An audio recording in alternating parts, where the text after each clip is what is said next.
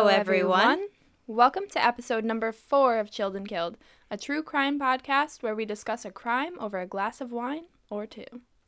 We're your hosts, Sam and Amanda. And this week we are discussing a story about a man with a terrible upbringing who turned his adulthood into even more of a terrible story. For this week's wine, we chose Washington Hill's 2017 Late Harvest Riesling.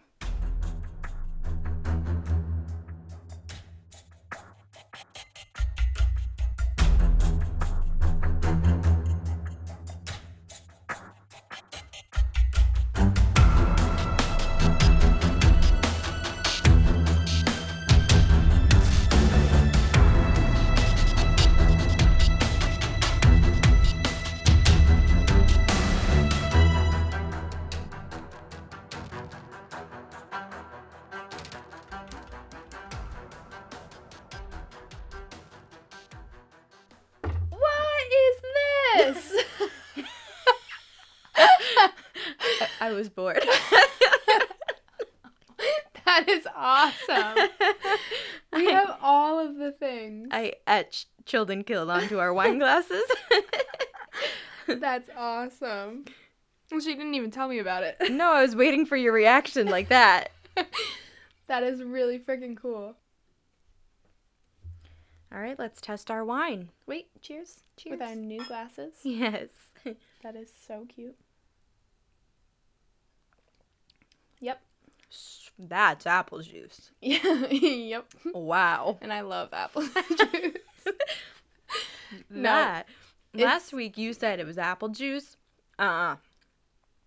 This is actual apple juice. Yeah. There's no bubbles. It's just straight juice, which we needed because the story that we're about to tell this week is very dark and gloomy and all sorts of messed up. So we wanted a little bit of a wine that was refreshing and light and happy because this story is not happy. Far from it.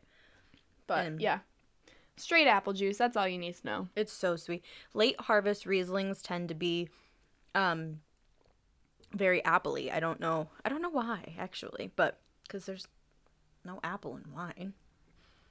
Do they use, like, apple-hinted things? Like, can't you add things in as, like, a flavor? Like, they don't use chocolate, but sometimes you get chocolatey flavors. I don't know how that happens. All right, so the back of the bottle says, since 1988, Washington Hills has crafted iconic wines from Washington wine country. This sweet, rounded Riesling boasts notes of rich, honeyed apricot and ripe peach from extended time on the vine. Enjoy chilled. So I guess we're wrong and it tastes like honeyed apricot and peach, but my palate says apple. Yeah, apple. It's definitely, if you like dry wines, don't have this one. It is so sweet. Yeah. Honestly, I don't even really like sweet wines that much. This is a little too sweet. But I agree. This is a good entry wine. Yeah, if you're going from apple juice to wine. Exactly.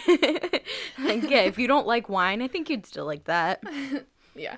So, moving on. Not our favorite, but it'll do for the night. Right. Do you think it's too sweet? Yeah. I think for me now, I think when I started drinking wine, this would have been perfect. But I think for me now, I'm just a little bit, it's like one glass because it's too sweet. Yeah, agreed. All right. So, Amanda, do you want to start us off on the story of the Gainesville Ripper? Yeah. All right. So, Danny Rolling was born May 26, 1954 in Shreveport, Louisiana. He lived with his mom and dad, Claudia and James Rolling, and then he had a younger brother named Kevin. Danny's father was a police officer for the town that they lived in, and despite his honorable job, he was not that much of an upstanding citizen himself. He would often tell Danny that he and his brother were never wanted in the first place and would physically abuse all the members of the family. He had been abusing Claudia basically since they got married, and she became pregnant almost immediately, and James was not happy about it. For Danny, the abuse began at the time that he was an infant. His father did not like the way that he would crawl and would actually beat him to change the way he was crawling.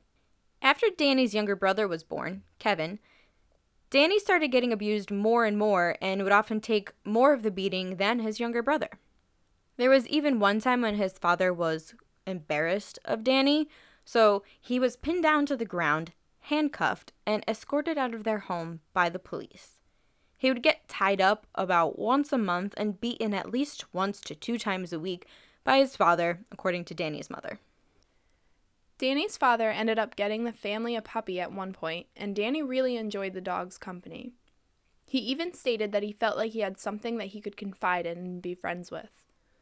Well, Danny's father, just like he did to everybody else in the family, would beat the dog and even ended up killing the dog due to repeated torture.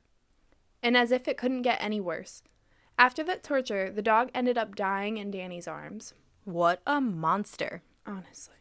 So, as we can now see, from the time of birth, Danny had a very troubled childhood. When Danny was 9, he failed 3rd grade because he missed too much school due to an illness. The school counselor reported that Danny was suffering from an inferiority complex with aggressive tendencies and poor impulse control. She requested that he meet with a counselor, but that never happened.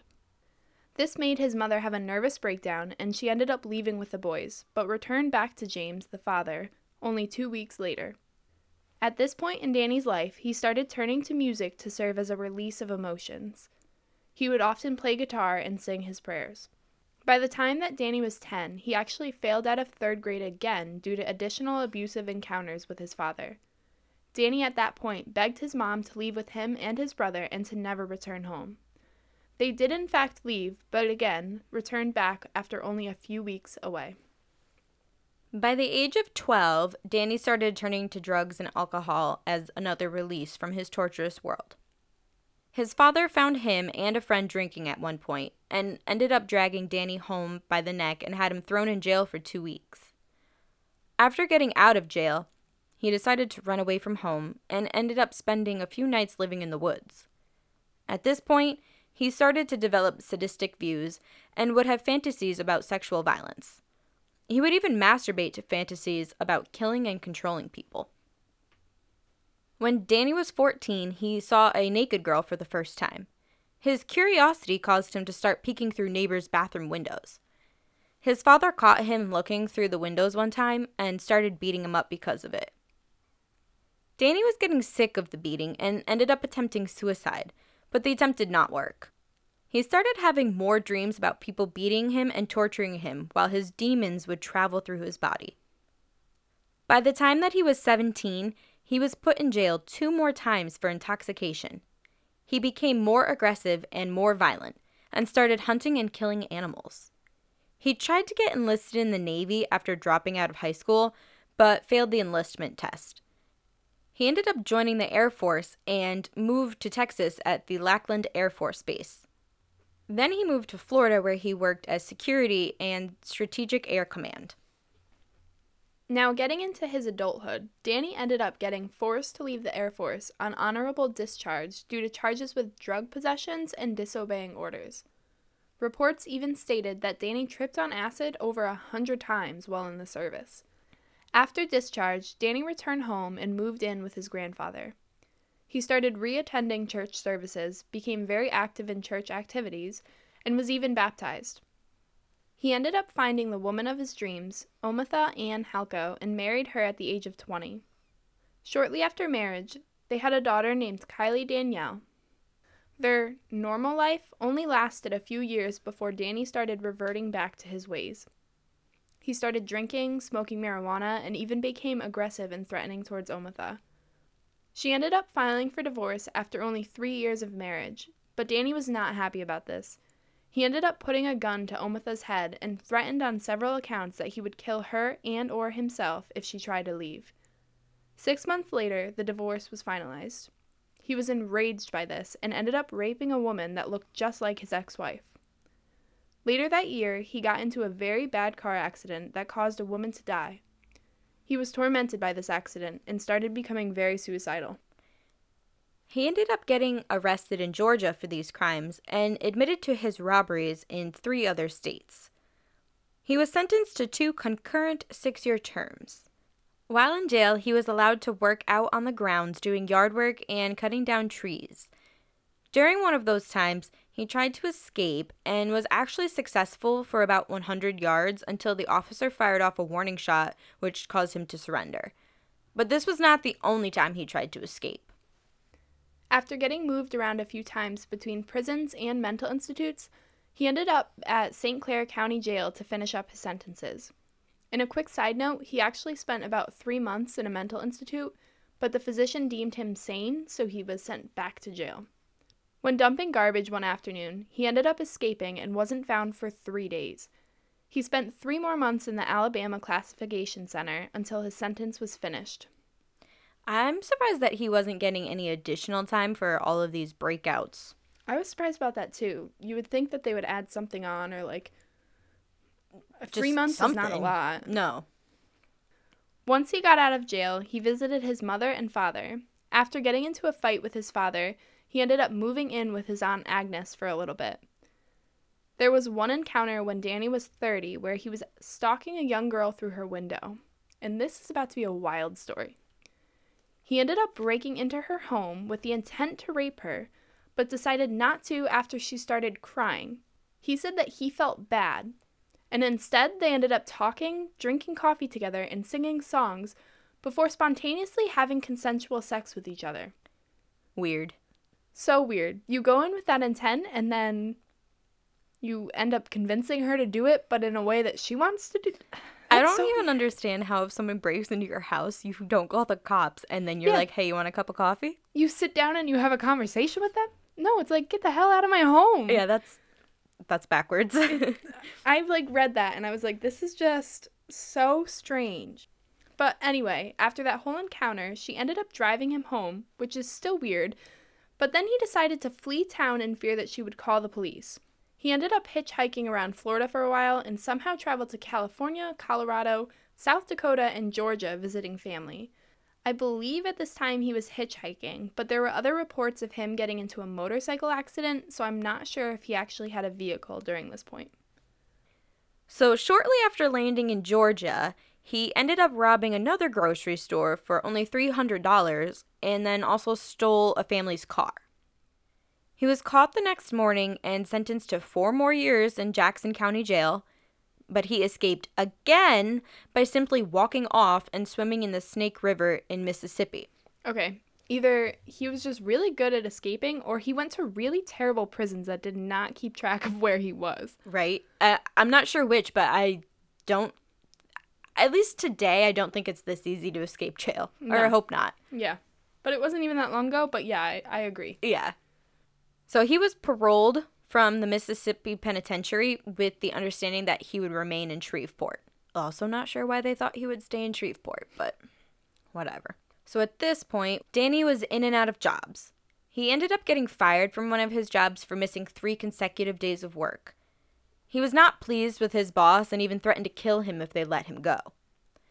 At the same time that this was occurring, 3 bodies were found in the Shreveport area.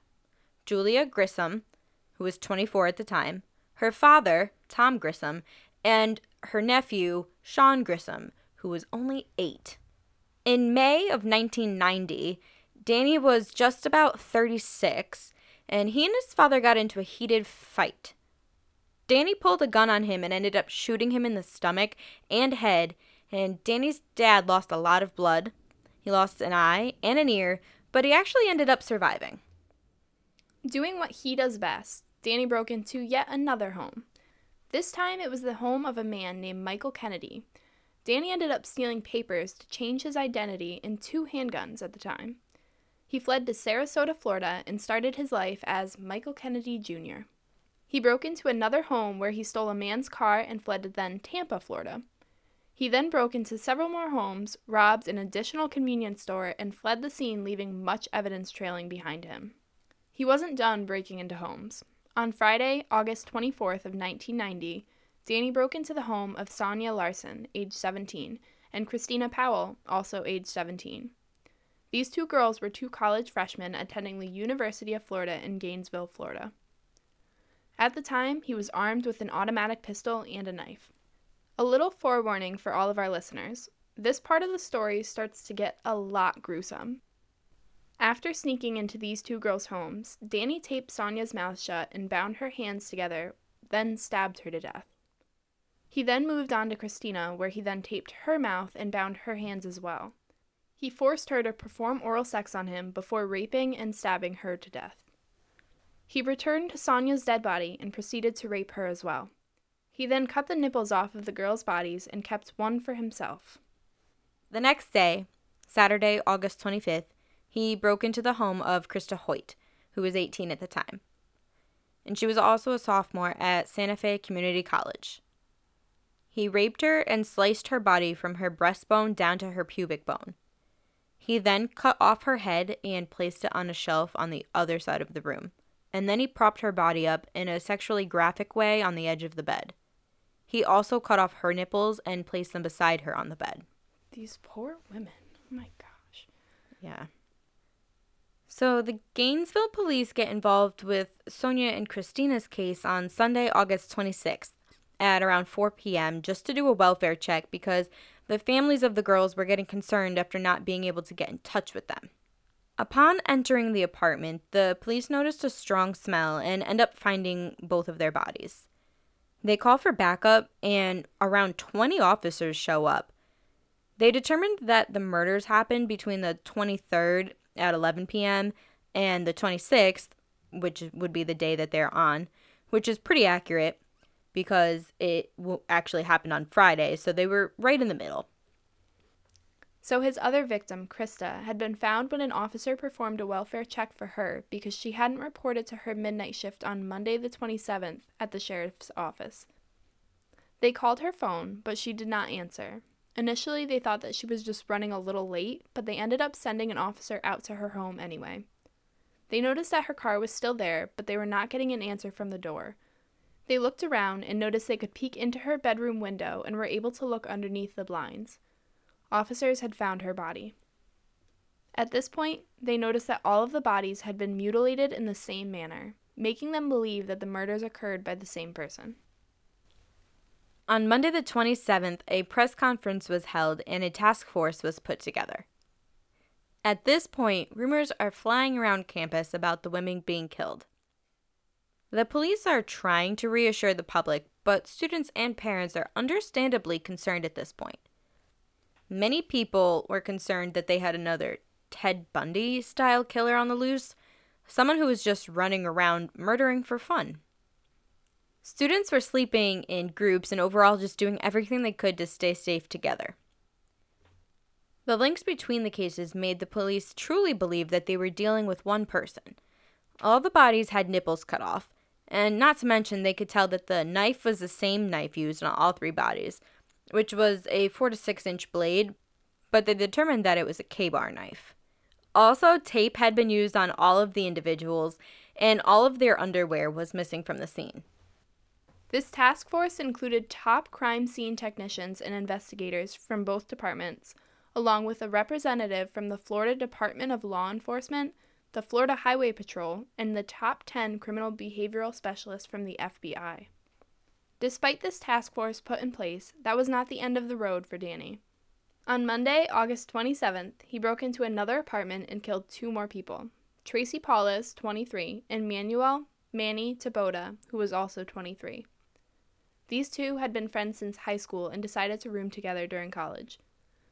Manny was a high school football player. He was 6'3" and over 200 pounds, so he did not give up easily. Danny did not mutilate their bodies like he did the others, but the authorities believe that it was only due to fear of being caught or interrupted. Both of them were found because a friend of Manny had been trying to get in touch with him for a few days, but with no success.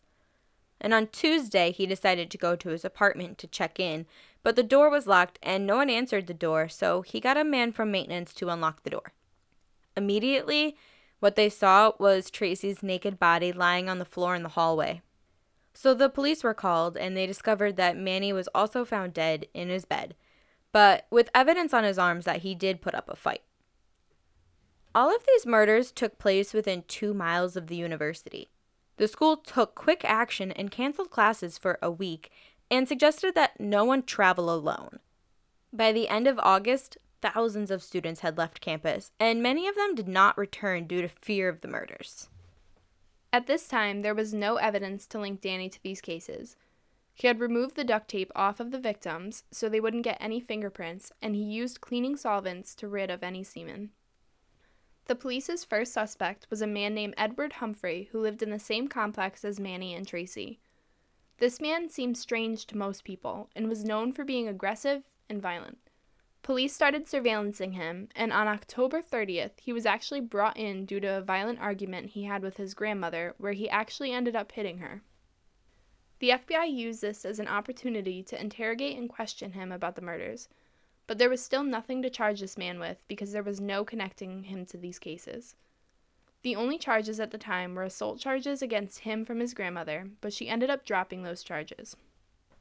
The police, however, really wanted to keep him in their custody because they thought that this was their guy. So they ended up reinstating the assault charges with a $1 million bond, which is extremely high, especially for a first offender assault charge. Yeah, I don't think I've heard of like $1 million bond. Unless you literally actually murdered somebody. Yeah. So the media is going crazy with information at this point. They have deemed him the Gainesville Ripper and even created headlines saying, #1 suspect, with photos of him plastered everywhere. They ended up searching his car and apartment with a search warrant granted after 4 days of trying. And surprise, surprise, they didn't find any information to link him. However, he was still named the #1 suspect up until the time that Danny was sentenced, which wasn't until 1994.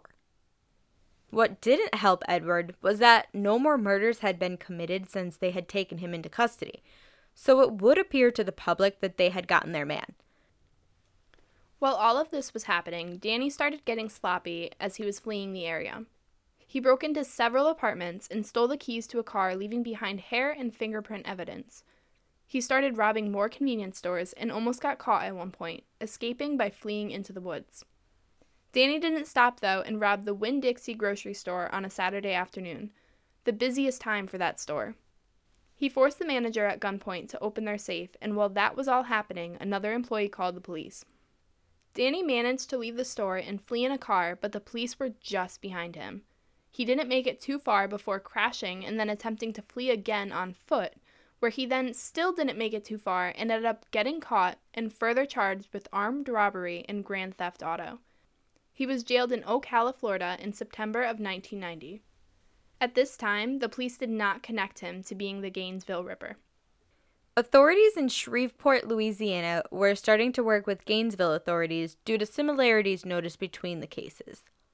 They picked up on many similarities between the Gainesville murders and the triple homicide which occurred in Shreveport in 1989. The link between these two states seemed weak to the task force at first, but that was until that they were aware that the Shreveport killer had also cleaned his female victim and also positioned her in a shocking manner. They noticed that both cases had a killer that displayed knowledge of police investigative techniques and thus thoroughly cleaned the crime scene.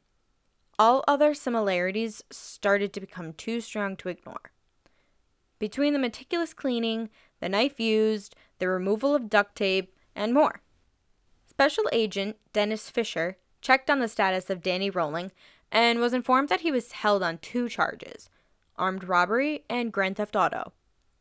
There were also 2 other holds on him from other law enforcement agencies, one from Shreveport for attempted second-degree murder, and another from Hillsborough County, Florida, for grand theft auto.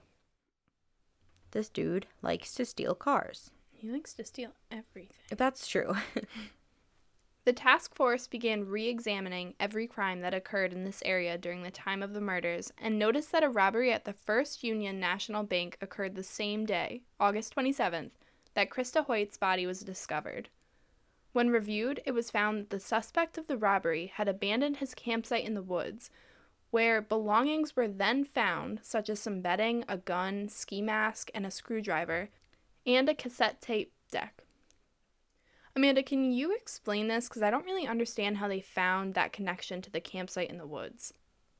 Yeah, so basically they had found this campsite because he had fled through the woods to his campsite when he had robbed the bank, and So they were able to take all of these possessions in at that point, but they were all still just connected to the bank robbery.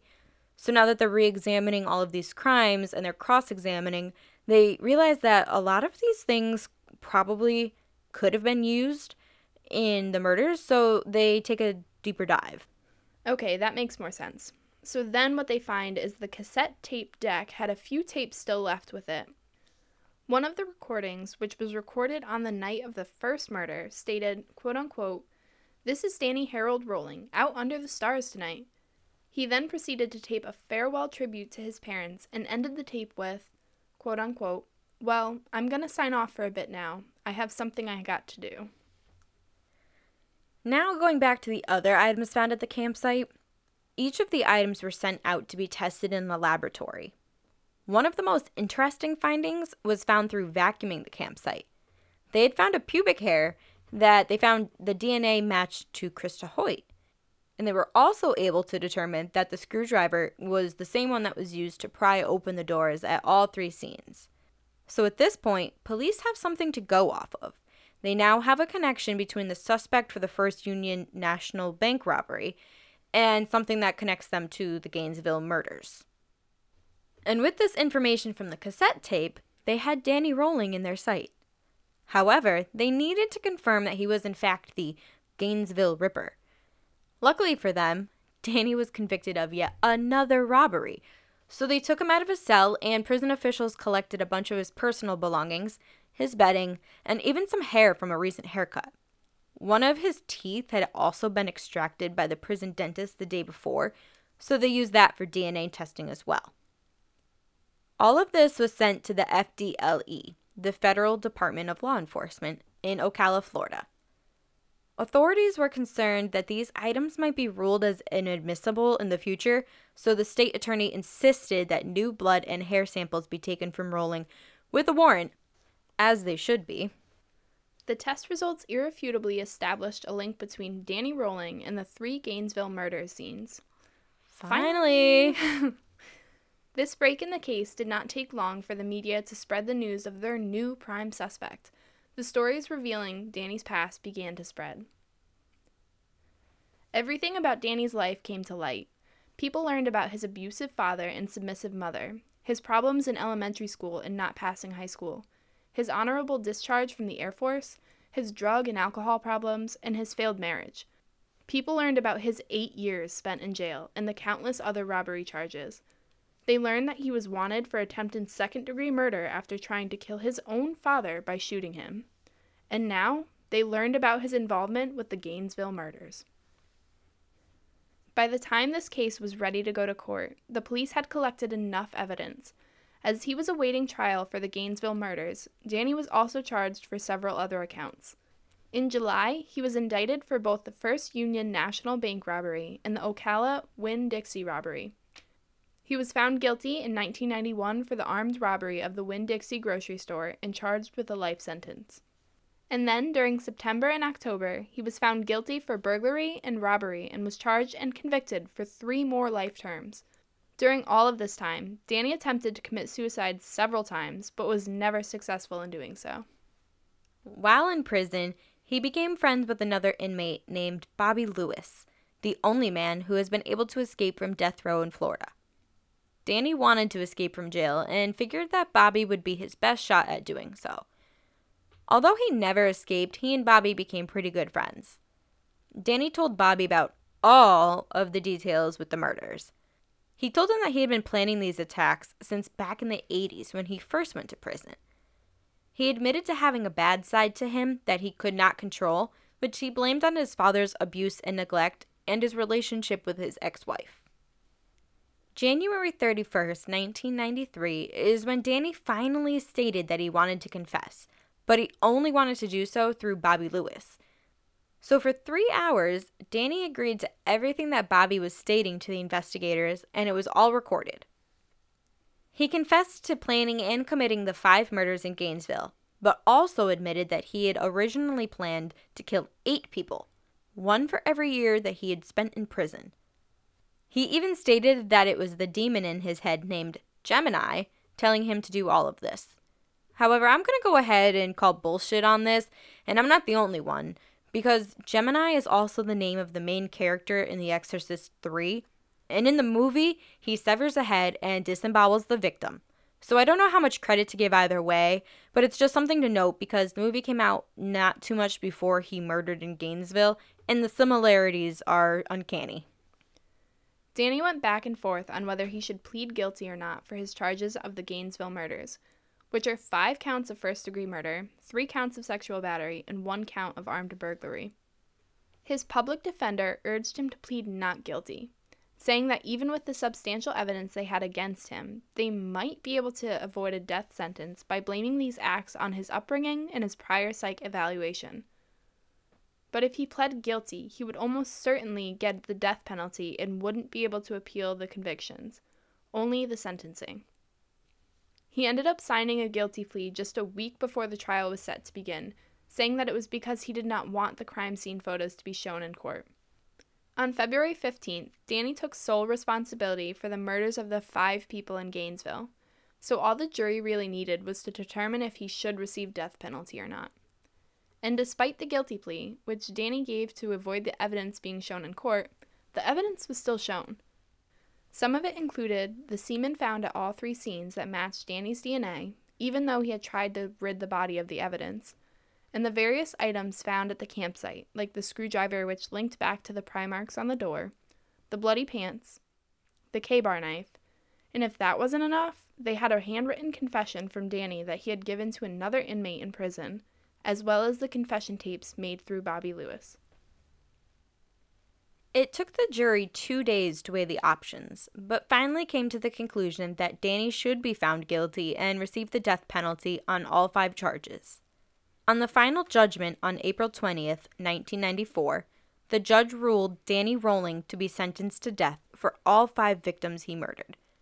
On that same day, Danny also confessed to the 3 murders back in Shreveport, Louisiana in 1989. I mean, that doesn't really do much for him for further sentencing, seeing that he was already receiving death penalty, but it did give the family some kind of closure. On October 25th, 2006, Danny Rolling was executed by lethal injection. He was 52 at the time. At his final time of death, he did not apologize for his acts. He had no comments and showed absolutely no remorse for his actions. All he wanted to do was sing hymns. 47 people witnessed his execution, which doesn't really seem like a lot of people, but it was for that type of event. Rolling became the 63rd inmate to be put to death since Florida resumed execution in 1979, and he was the 3rd person that year. So sometimes people find it interesting what an inmate requests for their last meal. Some people don't, but we found this, so I'll just tell you. Danny requested lobster tail, butterfly shrimp, a baked potato with the toppings, and strawberry cheesecake for dessert. And also he wanted sweet tea to drink. Unfortunately, Danny Rolling does have some sort of a legacy, if you will, because the movie Scream is based entirely on his story. But instead of the victims being college students, they are high school students in the movie. There was also something good left behind, a better legacy for the victims that were harmed by this terrible man. There were now memorials across the University of Florida campus, including 5 trees planted in honor of these victims. There is also a mural urging students to never forget. So honestly, this case was just, it's hard to research, it's hard to talk about. This was a crazy one. This, we were doing research and then, I think it was 11 o'clock at night. I was like, all right, I need to go to bed now, but this is terrifying and I can't go to bed right now, otherwise I'm going to have nightmares about this man. Yeah. Which I often have nightmares about serial killers. Yes. And it's terrifying. Yes. And this is something we look up all the time. So yeah, you kind of have to figure out a way to deal with it. I watched Gilmore Girls instead. Perfect. To fall asleep. Gossip Girl instead, actually. That's mine. That's yours? Yeah, I'd watch Gossip Girl. Smart. But either way, you gotta have something because people like this, they're just so monstrous. How are you that way? Yeah, I don't know. And you can bring it back to his childhood of everything that he kind of had to endure, but at the end of the day, he still did all of this. I totally get that you're a product of Yeah, you're a product of your environment growing up, but I'm not, well, and the courts didn't let him get away with it with that excuse either. So Yeah. if you were 8 and you were in that traumatic situation and then you murdered, I That's a think different that's, story. yeah, that's different. But You're are a not. full-grown man, and It's inexcusable. It's just horrible. So bad. The other thing that I can't stop thinking about is how when he went to get psychiatric evaluation, like, they said he's fine. They said he was sane. So it's not even like he could use it like excuse that, no, he's just having a psychotic break. Like, this is the type of person he was. Yeah.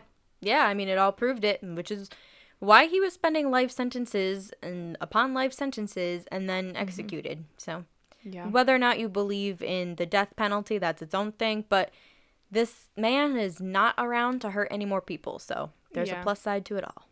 Yeah. I don't know. I did not enjoy researching this crazy man. No. All right, well, let's talk about our wine, I guess. I didn't even touch it. I know, mine's not gone either. And we're on the first glass. Yeah. Comparatively to last episode. We had a couple bottles. So this one's just not. It's too sweet. It's so sweet. And if I wanted apple juice, I would be doing that with my breakfast in the morning. And I don't really want apple juice right now. No, I want some Sauvignon Blanc, honestly. Yeah. It just doesn't taste like wine. So definitely thumbs down for me. Me too. This is like a legit thumbs down because this is a wine that we would like. This is not red. This is not us giving a thumbs down to a wine we already kind of knew we wouldn't like. I love Riesling. I just don't love this one. Yeah. It's not bubbly. It's just sweet. Yeah. Yeah. Thank you so much for listening this week, even though this episode was a little bit daunting. But be sure to follow us on Instagram at Chilled and Killed Podcast, or send us an email with any questions, comments, or requests at chilledandkilledpodcast@gmail.com. And we'll be back next time to talk about Maura Murray. Until next time, Bye!